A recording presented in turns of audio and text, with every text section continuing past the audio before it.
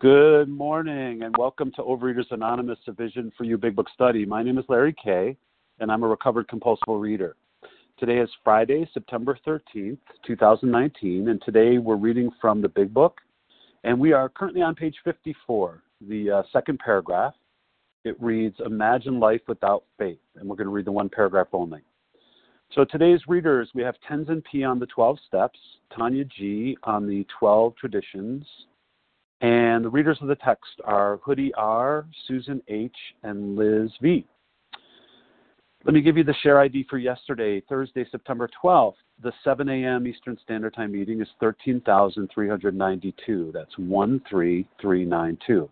And for the 10 a.m. meeting, 13,394, 13394. We have also the newcomer greeters, Amy K., and we got Jen A. As the host for the second hour.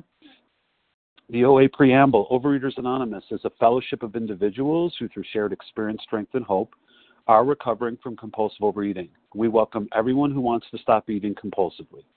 There are no dues or fees for members. We are self-supporting through our own contributions, neither soliciting nor accepting outside donations. OA is not affiliated with any public or private organization, political movement, ideology, or religious doctrine. We take no position on outside issues. Our primary purpose is to abstain from compulsive eating and compulsive food behaviors and to carry the message of recovery through the 12 steps of OA to those who still suffer. Let's see. Our sole purpose. OA's fifth tradition states that each group has but one primary purpose, and that is to carry its message to the compulsive overeater who still suffers. At a Vision for You Big Book Study, our message is that people who suffer from compulsive overeating can recover through abstinence and the practice of the 12 steps and the 12 traditions of Overeaters Anonymous. So I'll now ask Tenzin P. to read the 12 steps. Good morning, Tenzin. Good morning, Larry. Good morning, everyone. Here are the steps we took, which are suggested as a program of recovery. Number 1, we admitted we were powerless over food, that our lives had become unmanageable. 2, came to believe that a power greater than ourselves could restore us to sanity. 3, made a decision to turn our will and our lives over to the care of God as we understood Him. 4, made a searching and fearless moral inventory of ourselves. 5, admitted to God, to ourselves, and to another human being the exact nature of our wrongs. 6, we're entirely ready to have God remove all these defects of character. 7, humbly asked Him to remove our shortcomings. 8, made a list of all persons we had harmed and became willing to make amends to them all. 9, made direct amends to such people wherever possible, except when to do so would injure them or others. 10, continued to take personal inventory and will move a wrong, promptly admitted it. 11, sought through prayer and meditation to improve our conscious contact with God as we understood Him, praying only for knowledge of His will for us and the power to carry that out. And 12, having had a spiritual awakening as the result of these steps, we tried to carry this message to compulsive overeaters and to practice these principles in all our affairs. Thank you very much. Wishing everyone a blessed day. Thanks, Tenzin. Appreciate that. Okay, let me ask Tanya G. to read the 12 traditions. Tanya?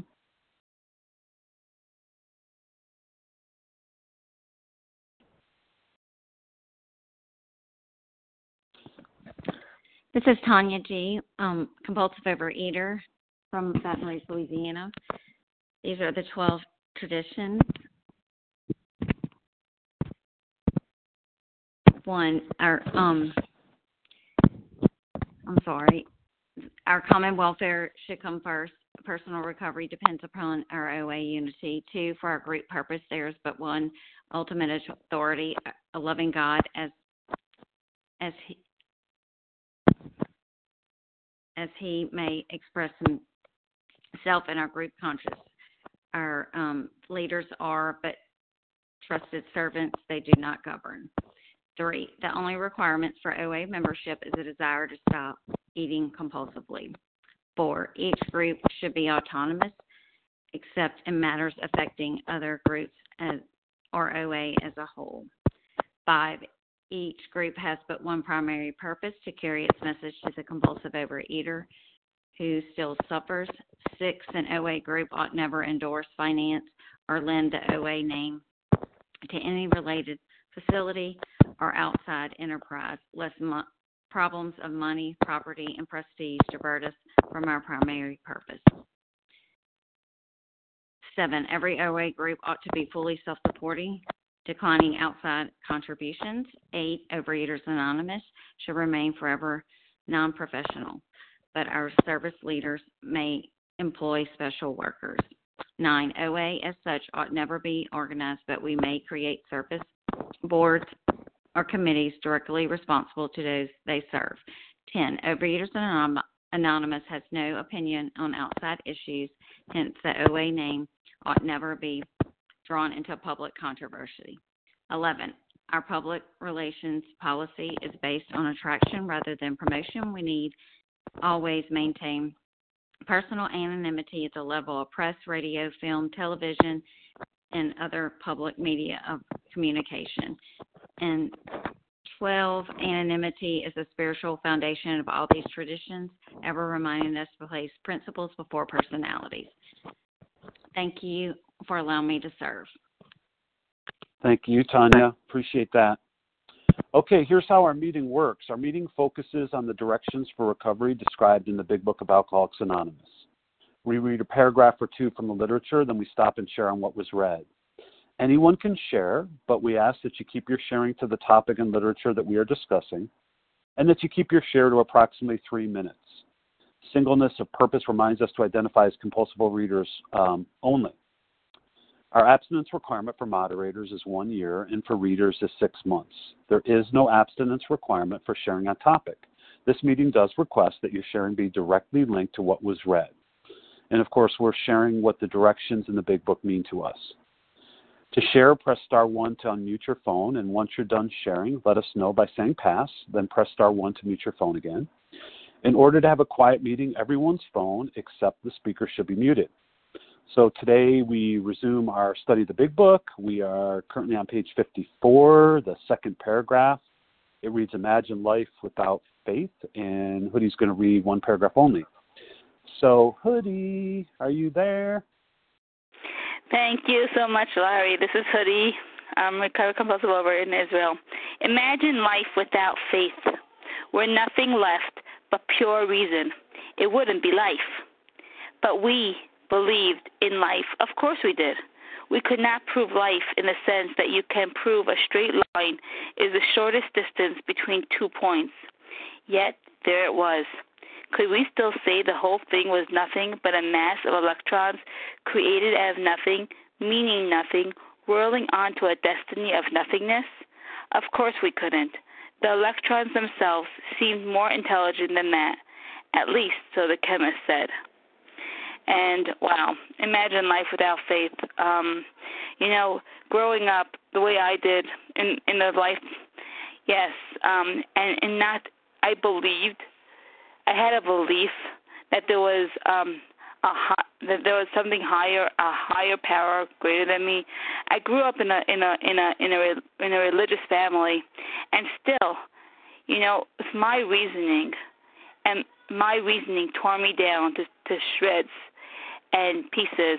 I was dying inside, and there's nothing worse than dying inside when I'm still alive. And I had no personal relationships. I couldn't control my emotional natures. I was a prey of misery and depression. I depended on other people, and I rationalized all the time, and I had to let go of all those old ideas and attitudes in life that I thought I knew something. I had to let go of my reality. I had to let go of what I thought I knew and accept that there was someone greater than me, that something was greater than me that was working. Something with all of you was working. And trust and put my faith that it was sure better than where I was. I was depressed. I was morbid. I would be self-seeking. I was manipulative. I was living a lie. And, yes, my life, my own reasoning led me to these rooms on my hands and knees. Could I not just let go and say, I don't know, something that you're doing is working. You have something that I want, that I wish I would have, a life better than anything I could have imagined. Let go of all that resistance and that intelligence I thought I knew, and then God could enter. And as long as I'm staying in the negative states, as long as I'm staying in the fact that something I'm doing is okay, and I am just getting worse and worse down, I'm just going down the spiral, nothing will happen. But when I let go of all that, and say, I am going to take direction, I am going to do what you tell me to do, and let go of my ideas, attitudes, and emotions, then guess what? God could come in. God can come in, restore me to sanity. But all I got to do is say, I don't know. God, help me. My higher power has something in store for me, and I'm just going to trust. My life was nothing. I was full of depression. I hated everyone and everything about me. My reasoning led me here. And I had no idea. I did not wake up saying that I wanted to be on these lines every single morning for an hour at a time. But you know what? It works. Something is working. Life is much better today because I let go of my old ideas and trust and had this faith that it could get better if only I followed directions. And with that, I pass. Thank you, Hoodie. Thanks for getting us started. Okay, we're going to transition to sharing now. And just to let you know where we're at, Hoodie read from page 54, the second paragraph, Imagine Life Without Faith. If you haven't shared in the past day or so, who would like to share on what was read? Harlan. Tina S. Harlan, Tina. Donna G. I think I heard Donna, but I'm going to put Donna. I'm not sure. I heard you, Amy. Anybody else? Kathy G. Hey, Kathy. Gotcha. Hey, Larry. Maybe one more? Hi. All right. Well, here's who I have. I have Harlan, Tina. I think I heard a Donna that was a little bit jumbled. I'm not sure if I got that right. Amy and Kathy. So let's get it started with Harlan. Good morning, Harlan. Good morning, Larry. Thank you for your service, and thank you to Team Friday for making this magnificent meeting possible. Imagine life without faith. I don't care what stage of life I was in, I believed in different things. I might have been angry at God. I might have been angry at the world. I might have been angry at myself. But there was always faith within me that money would fix my problems. Being thin would fix my problems. Girls would fix whatever that may have been, I always came back to this. But for right now, pizza is going to fix my problem. And when I get done with this pizza, then I'm going to stay on my diet. That was always in my head.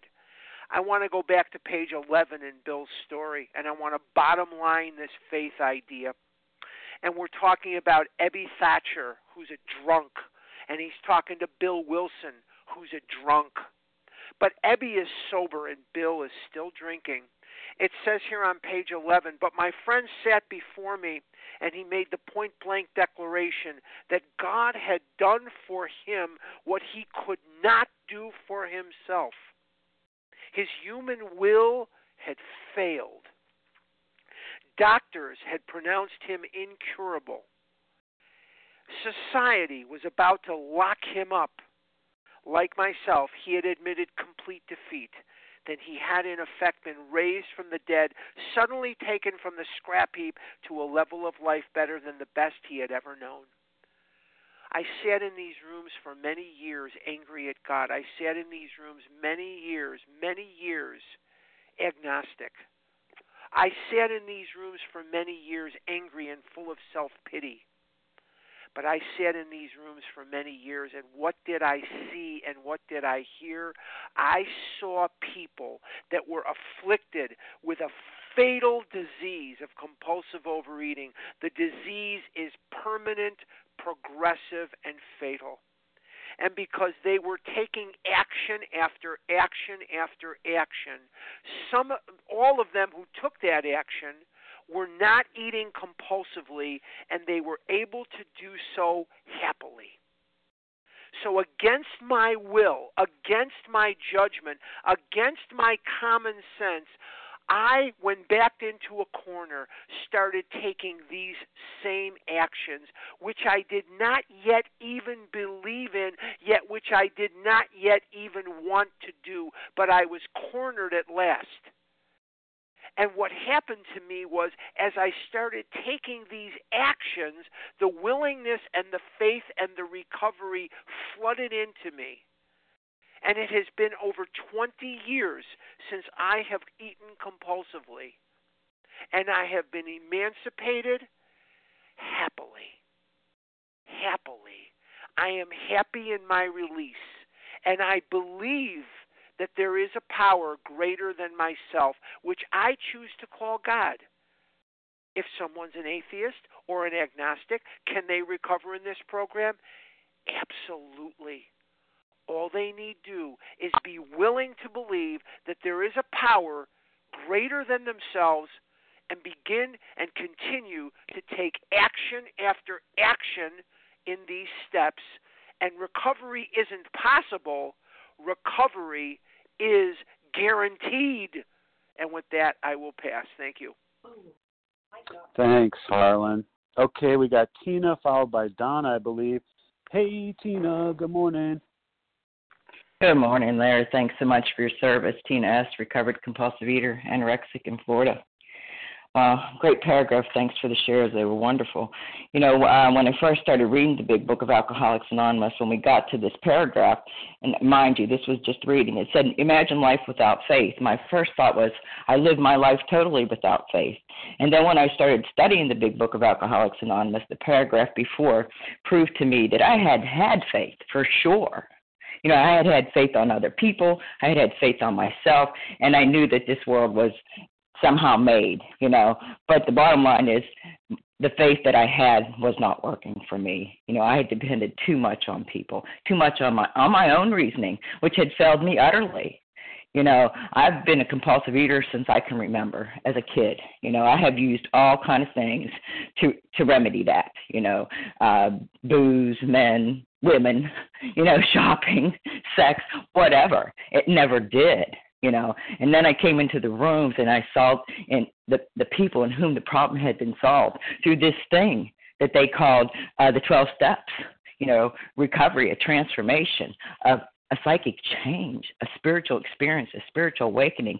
And, you know, and I was interested. Let me just tell you, I was interested because they were living a life one day at a time, and they seemed to be happy, joyous, and free. And that is what I had wanted. You know, and on page 130, I'm not sure if that's the exact page, but it says, we are sure God wants you to be happy, joyous, and free. And that kept me coming back, let me just tell you, because I was not happy, joyous, and free. And today, one day at a time, some days are better than others. I am more often happy, joyous, and free because I work the 12 steps on a daily basis. It's not a one and done. I wanted it to be a one and done. It is not. But I, too, have a faith today in a power greater than myself, whom I choose to call God. And I was an agnostic when I got here. And today I believe in that power. And, I believe that he can do for me what I cannot do for myself. And I also believe that he wants me to do what I can do for myself. So I do the footwork. I leave the results up to a power greater than myself. And one day at a time, I am living happy, joyous, and free. With that, I pass. Thanks, Tina. Okay, we have, I think it's Donna, if I heard that right, followed by Amy. Donna, did I hear you? Yes. Oh, you know what, Donna? Hey, Donna, I got to stop you for a second because at least on my phone, you're coming through really, really jumbled there. So okay, we can barely. All right. I'll pass. Okay, I'm sorry, Donna. Okay, that's all right. That's okay. Meant to be. All right, thanks, Donna. All right, Amy, good morning, Baltimore. Hey, Larry, can you hear me okay? I can. Hi, Amy. Awesome. Good morning, Larry. Good morning, everyone. Thank you so much for your all service and for an awesome meeting. We're nothing left but reason. It wouldn't be life. To me, there's that saying in the program, beaten into a state of reasonableness. I don't think necessarily that reason is a bad thing. I mean, I used my reason and logic to walk into my first Overeaters Anonymous meeting because I needed help. And I used my logic and reason to do that. But, as talked about in the prior paragraph, we had been worshipers of many other things. I had been worshiper of many other things. And one of those things was my logic, my reason, and my ego, and myself, my self-centeredness, my selfishness. I thought that I had to control the world and that it was all up to me. And I used my logic and reason to come into Overeaters Anonymous, but then I became to understand that logic and reason and knowledge was not going to be enough, that it was a good power, but it was not a higher power. I needed something different. Reason was not going to be enough to fight the mental obsession. That, to me, was the key in understanding. Then when it came to the mental obsession of my disease of compulsive overeating, my illness, my malady, that logic and reason was not going to cut it because I had no logic and reason when the drive, the obsession came upon me. Logic and reason meant nothing and had no power. And when I walked into my first Overeaters Anonymous meeting and I saw in your eyes a different kind of power, you had something that I wanted because you had peace and serenity in your eyes. You were abstaining happily. You had some kind of faith. And they told me all I needed to do was to take action. I could let go of my agnosticism, or I could keep my agnosticism as long as I was willing to take action and do the next right thing as far as working the steps go. Step 0, put the food down, and then make a step towards that leap of faith, which was, this is the program of recovery. If I want what you had, I had to take the action steps to do it. And that my faith would then evolve. And it's silly to think that I didn't believe in many things. I did. I just had to understand and put reason in its proper perspective. I use reason every day, but I had to put it in its proper place because faith had to supersede that because I needed a higher power, a lack of power. That was our dilemma, and reason was not going to cut it. And like the saying, I can't imagine life just based on reason because of faith that I have today. And with that, I'll pass. Thanks, Amy. Hey, neighbor, Kathy, good morning. Hey, Larry. Good morning to you. Thanks for being here for us today. And good morning, everyone. It's Kathy G., recovered compulsive overeater in Illinois. And I am so filled with faith and joy today. And I am so grateful to be with you here today on my birthday. And I turned 59 years old today, and I woke up and I thought, Lies. So I'm starting my 60th year of my life today. And I thought, I'm more excited and more faith-filled and hope-filled, and I feel more peace-filled and balanced and clear than I ever have in my entire life. And what kind of a gift is that? And I thought, when we read, imagine life without faith, I can't today. Because the faithfulness of God and the faithfulness of this program has radically changed and impacted my life. And it was in 1990, November 17th, that I surrendered to bulimia and first got into OA. And I've been on this healing journey for almost 30 years. And I would not change a day of it, because even in my weak moments and even in corrections that God has had to make with me, his faithfulness is what shines through. And I had a struggle a couple of months ago, and I cried out to God because I knew that there was an area where I just needed something else. And I tuned into this line, and I heard a woman on the line. I only heard her that one day. And I knew that she was carrying something that I needed, and God made it very clear to me. And I called her, and she became my new sponsor, and I've been led into another 12-step program helping me deal with my time and vagueness in my life. And it's just been a massive gift. We talked this morning, and I thought, boy, I don't know, and you can hear, I could just weep with gratitude. And I just want to thank everybody on this line, this community, because I have faith in you. It's because of my faith in you, the program, and God, that I have this life that I'm talking about today. So to the newcomer, I just want to say, oh my gosh, take advantage of what we have here.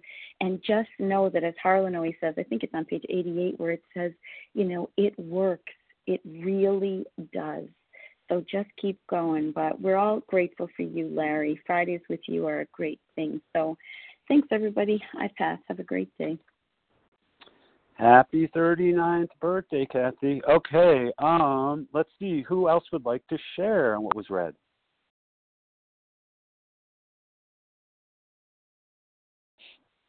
And we're on page 54, second paragraph. Imagine life without faith.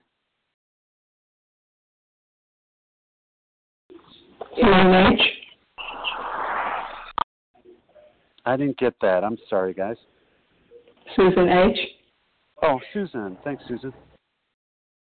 Chuck K. Hey, Chuck. Elaine B. Elaine.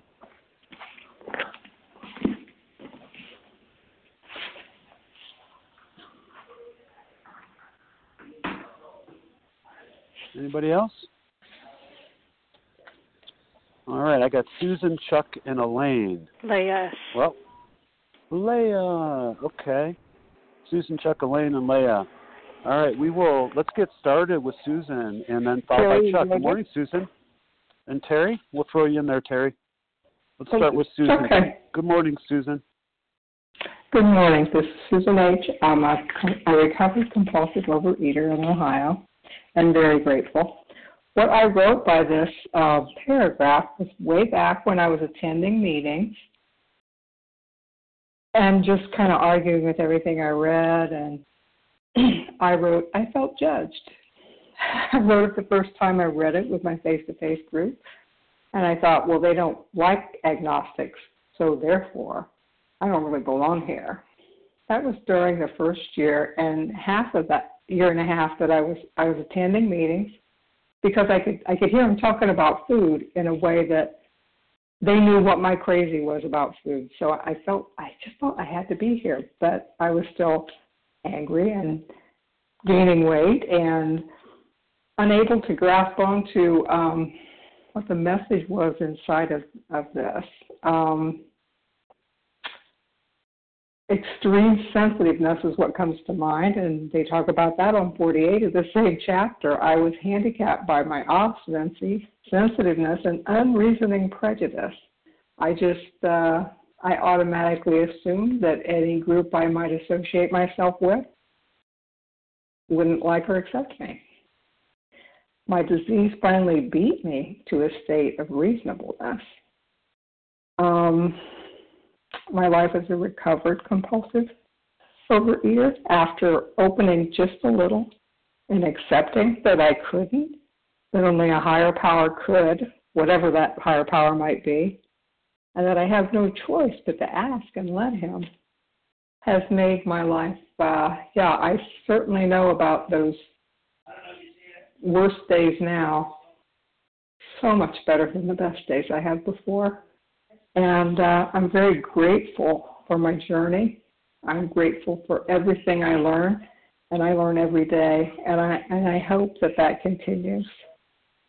And I trust that it'll continue because I have turned my life over. And with that, I will thank everyone and pass.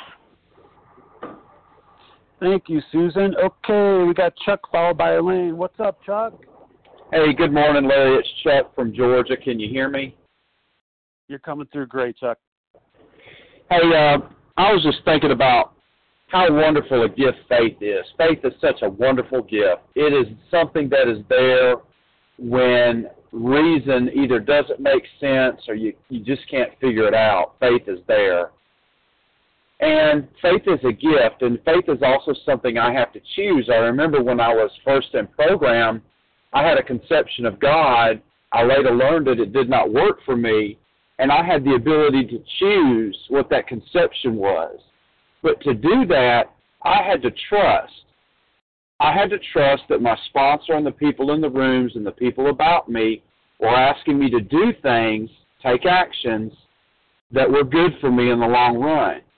Problem was, I don't like doing what people tell me to do. I hate to do somebody tells me to do. I'll do something twice as hard just to do it my way rather than the easy way of doing what somebody had told me to do. That's how stubborn I can be. And so that faith had to come through trust, even when I didn't believe it. My reason didn't see it. I couldn't figure it out. I didn't understand it. But I had no choice at the time because it was either that or go eat a truckload of Twinkies. And I didn't want to do that anymore. I didn't want that life anymore. And then as the faith grew, and I'm a spiritual guy. I go to church. I got kids that we all go to church with my family and all, and so I knew God. And it brought me back to that question, and I've mentioned it before. Well, why didn't God help you? Well, the reason's kind of funny. God didn't help me because God loves me. God loves me enough to allow me to choose my direction. And that's a wonderful thing. And the other wonderful thing about God is if I turn to God, He will flat drop everything and run to me. And that is so humbling for me, and I have experienced that. He will flat run to me if I just turn my head and say, hey, I need help. That's the way at least it feels like to me. Now, my conception of God has changed. I have a God that I can talk to, like I can turn in the seat of this truck and I can talk to God. And I had that to some degree before, and I think the real difference is program has taught me the right questions to ask. Yeah, I want to lose weight. I want to have physical recovery, and I do have that. But not so that I make things easy on my life. I don't have to eat right. I don't want to exercise, and those selfish reasons, which is what I asked for before program, but so that I can go out and be an attractant to somebody else and spread this wonderful, wonderful message of building someone's faith in God. And so that change happened through me. It happened through trust. Did not happen through reason. Because as we all experience, our reason got us coming to these rooms, which turns out to be a wonderful thing. And thank you very much. I'm glad it's Friday. I hope everybody has a great day and a great weekend. Thank you, Chuck. Okay, we have Elaine followed by Leah. Elaine, good morning. Good morning, Larry K. How are you doing? This is Elaine. Great. Good to hear you.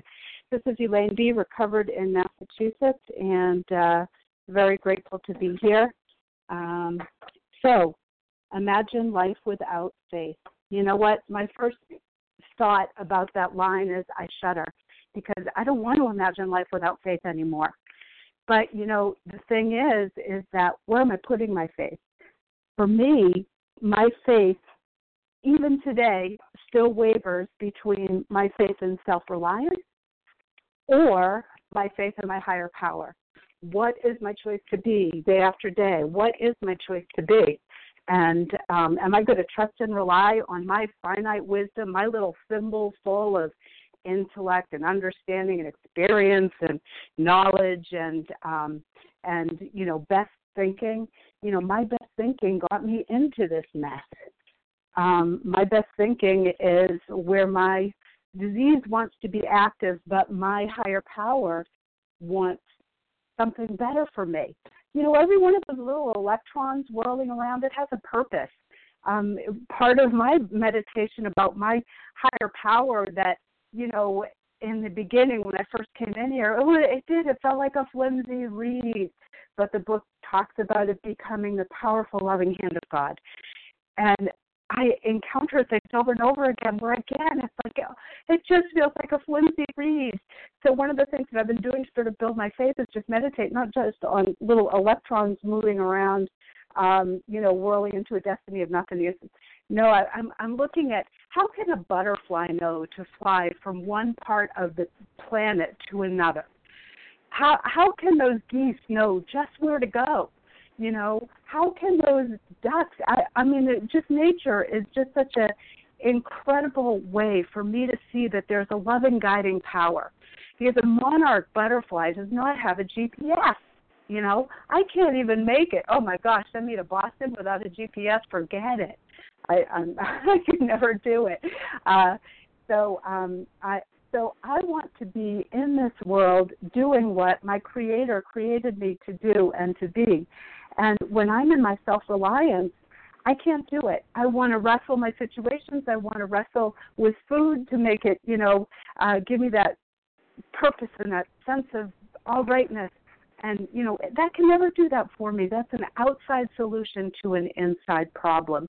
So the more I can just step in, hang on to that flimsy reed and trust, take my reason off of me, which, again, I do use reason every day as well. But there's a greater reason that I want to tap into, an ocean of reason and wisdom and power and love and mercy and kindness versus my thimbleful. And I pass with that. Thank you. Thank you, Elaine. Okay, we have Leah followed by Terry. Good morning, Brooklyn. Good morning, Larry. Thank you so much. It's so good to hear everyone, and I'm so grateful to be on this meeting today. Leah S., recovered and very grateful in Brooklyn. So, wow, many things that I worshipped and many things that I didn't believe in. So you can see I had a lot of negativity in me. I didn't really have too much hope in anything. And when you started to talk to me about God, I had so many expectations, I couldn't even start thinking about them. And so I couldn't go to that side of the street because I was very negative on that until I had to understand that this disease was killing me. And I had to come to the realization of becoming vulnerable. And vulnerability was something that I was wary of, very much so, because it meant opening yourself up and becoming honest and really seeing things in a different light. And, there were many things that as I trudged along in step 4 and in step 9, that I came to understand. But I couldn't come to understand all that, without my vulnerability and my humility, that something and someone is just out there and it is infinite. And for me, that is love, kindness, tolerance, and acceptance. Thank you for letting me share. I pass. Thank you, Leah. Okay, we have Terry, and then we'll open it up to more shares. Terry, it's your turn. Good morning. Hi, this is Terry in Georgia. Can you hear me? Yeah, Terry, I can hear you great. Okay. This is really my first share, and I've only been on these calls for about a week and a half. They've been really powerful. About a month ago, I have about 30 years of sobriety, and I've always struggled with food. Thank God my higher power, took the alcohol away, but the food was a different story. And I've always had faith. Even as a child, but I didn't know how to use the faith with food. And I thought, certainly like a lot of people have said, it's logical. I mean, I just don't eat this, or I just don't overeat this, and I kind of had about 3 years ago, I had given up sugar. So thank God, but I still wasn't getting it. And God took away that craving for sugar, because I guess that's what I asked for. And then there was one day I said, you know what, this just, I give up. I'm getting older. It doesn't matter anymore. So I picked up, and started eating this ice cream and ended up in the hospital with appendix surgery. And after that, I was like, what the heck, And I just kind of looked up and said, God, what is this?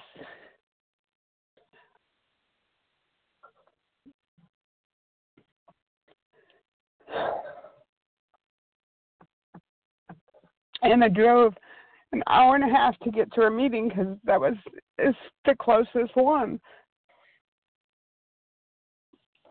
And it's like a child, going back to being a child.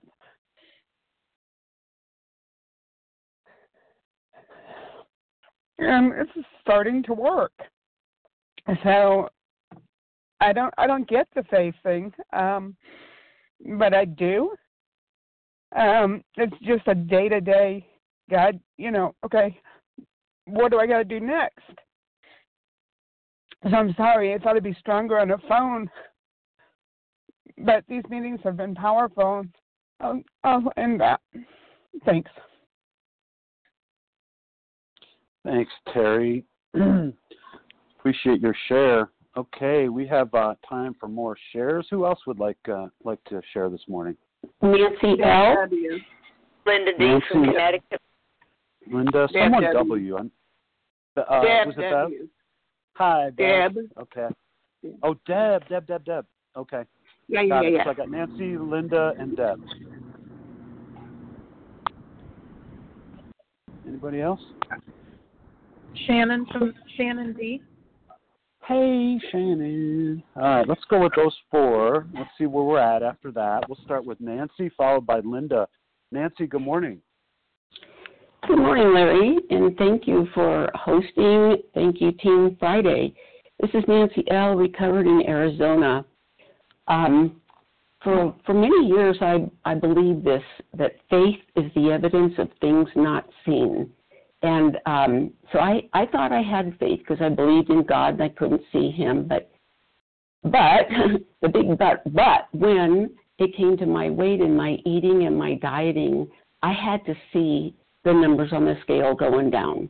And if they started to go down, then I was happy. And if they went up, I was miserable.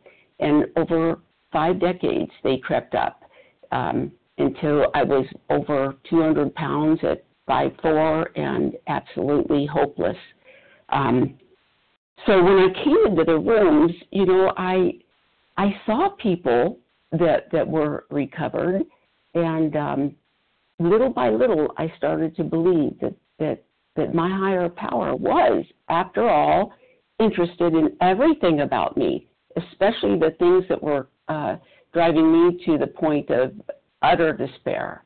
And so I grabbed onto it, and I just started reading and acting as if, and little by little, I was able to release that food only by the power of God without crying over it. I just said, okay, I'm just going to take this action that they tell me to take, and little by little, the things that were so enticing to me became nothing to me. I look at things now that I used to just crave, and there is no connection there anymore. But there is a much stronger connection with me and my higher power, whom I cannot see, but I believe in that power. And with that, I will pass. Thank you. Thanks, Nancy. Okay, we have Linda followed by Deb. Linda, good morning. Linda, hi, Larry. Good morning, everybody. There you are. Yeah, hi, honey. Linda D. from Connecticut. I am so touched by what I hear, and I know we don't crosstalk. Ha ha. Okay. Well, the thing is this. It's not weak to cry on this line. I don't know where I heard that. But anyway, it's strength to recognize that it's all right to be vulnerable. It takes tremendous trust to just crash and burn in front of people. And that has saved my life. So I'm so happy to hear someone just do that and also give service, that person did, at the same time, because I've had a tremendous change in my life since Monday of this week. And, I should say I'm recovered since December of 5 3/4 years ago. And I've been in program like freaking forever, like 37 years.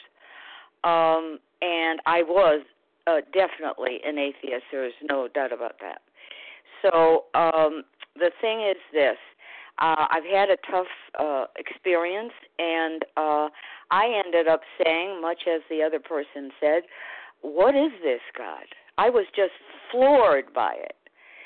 And it shook my faith, and quick as a bunny, I called my sponsor, and she was in the hospital. That was a good thing. Not that she was in the hospital. I had to call God. Somewhere in there, I called God, and I started using the steps that I know will save my life, because they will take me to a higher power that I unashamedly now call God. And might not be the God as you see it, but I certainly know we all see the same thing, different face or different word, but it's the same thing. And I'm being guided through something that is painful for me. And it's because I need to grow, and I need to recognize something.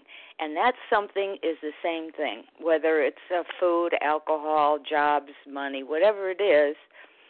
I don't know how to live. I'm self-destructive. That's why I'm here, because I'm self-destructive. I'm recovering from that. And I do not know all the ins and outs of living. The infinite does. That's why they call God infinite. And I have to trust. I can choose not to and run and hide and die a very ugly death, or I can have this experience today. God will reveal more to me every day. It keeps unfolding, and it's beautiful and amazing. And sometimes the rough patches are that. They're rough. But I'm not alone, and I also have you. I pass. Thanks, Linda. All right, we'll go out to Oklahoma, then we'll go get back to Shannon. Hey, Deb, good morning. Hi, good morning, Larry. Deb W. recovered in Oklahoma, and I just wanted to talk about that share that I heard, who was a bit emotional, and all I heard in her was hope. You know, when I came into the program, the first meeting I went to, before I even dealt with the food, before there was a lot of conversation, in those days we passed pictures around. It'd be a wonderful thing if we did that today, and I'm sure some places still do, of what it was like before and what it was like now. And I heard in that meeting, my first experience was hope. And then it was in the meeting still, there was a slight shift in a different direction. Such a small shift that in thought, maybe these people have something that I don't know about. And it didn't start with the food, you know, and it started with the emotional and the spiritual difference when I walked in that door. And then when I left that meeting only an hour or 2 hours later, I wake up in the morning. Even today, I've been in the program forever. I wake up in the morning, and probably one of my first thoughts is, how was my food yesterday? You know, it just automatically goes through my, and it feels good when I don't have to deal with it.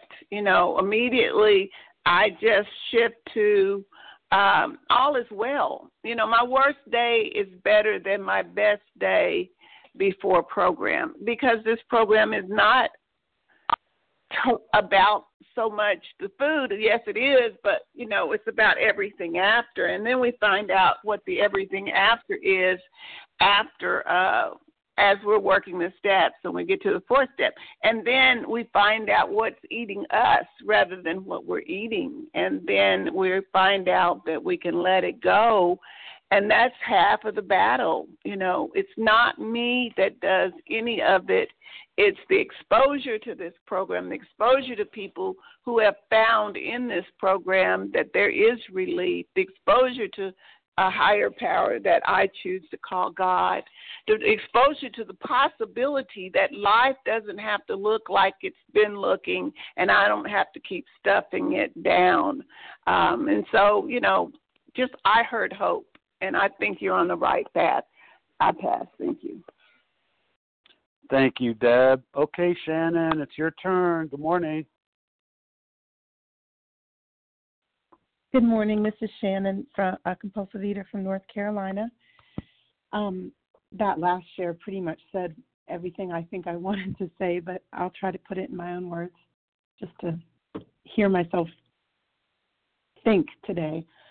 I'm grateful to be here, and when the reader was starting this meeting, I heard this paragraph like I'd never heard it before, especially the opening sentence, imagine life without faith. And in my book, I had that highlighted like an instruction, but today I really heard that more like a warning, and it got me thinking about faith and my life without faith. And it made me remember that the first thing I really had faith in this program was that if I got a food plan, it would help. And that was such a huge leap of faith, and it took me a really long time to figure out a food plan and settle in on a food plan. But when these calm women were telling me what they ate every day for breakfast and lunch and dinner and what they've been doing for years, I had to have faith that that was true. First of all, I could hardly believe it, and I certainly couldn't really imagine it working for me because I had tried so many diets. And today, the message of hope that I want to share, or my experience, is that having faith that it might be able to work one day at a time, if I was willing to try it for 30 days, it's given me insight into myself, just like the last person shared. It's shown me when I could do it, it showed me when I couldn't do it, and it showed me where I needed God and you all to help me be honest and make shifts within myself so that I could be free. And I loved what Harlan shared about it doesn't just say that it's possible, it says that it's guaranteed, but the precursor is rigorous honesty. And without that food plan, I never would have tackled the kind of honesty that I've had to face in order to get abstinent. So anyway, I was nervous. I don't know if that made sense, but I appreciate the chance to share and everybody on the line. Thanks. Thanks, Shannon. Made a lot of sense to me. All right, who wants 2 minutes? 2 minutes, 2 minutes. Bueller? This is Penny C. I'll take a minute. Hey, Penny, no, you take 2. What's up, Boston? Thank you. You know, when I read this paragraph, I think of, faith is for me both a gift and a choice. It's about a choice, really. A spiritual reader that I really read every day says that God took a big chance when he gave us human beings free will. And so, I can choose whether I want to believe or not. If I don't want to believe, I could find 1,000 reasons why I could try to convince you that there is no God. But if I want to believe, there are a million reasons why I can, tell you that there is a God. And so what do I do? What does faith do? Faith not only says, yes, I have a God, but I trust that God. God, I'm yours and I trust you. It's a mantra that I call on many times a day and offer to other people, because that's faith for me, is having a power greater than myself and trusting. Sometimes it takes effort to trust, but I'm happy to do it. And thank God for this program, and thank you for all the people who shared this morning. I love this chapter. I really, really like this chapter. It made me who I am today in my open-mindedness. And with that, I'm going to pass. Thanks. Thanks, Penny. All right. Thank you to everyone who has shared and joined us this morning. Please join us for a second unrecorded hour of study immediately following closing. Let me give you the share ID for today, September 13th, for the 7 a.m. meeting. That share ID is 13,396, 13396. Okay, we're going to close with a reading from the Big Book on page 164. We're going to follow that by the Serenity Prayer. Susan H., would you be kind enough to read that, A Vision for You, for us? Yes, I would. Thank you. Excuse me. Our book is meant to be suggestive only. We realize we know only a little. God will constantly disclose more to you and to us. Ask Him in your morning meditation what you can do each day for the man who is still sick. The answers will come if your own house is in order. But obviously you cannot transmit something you haven't got.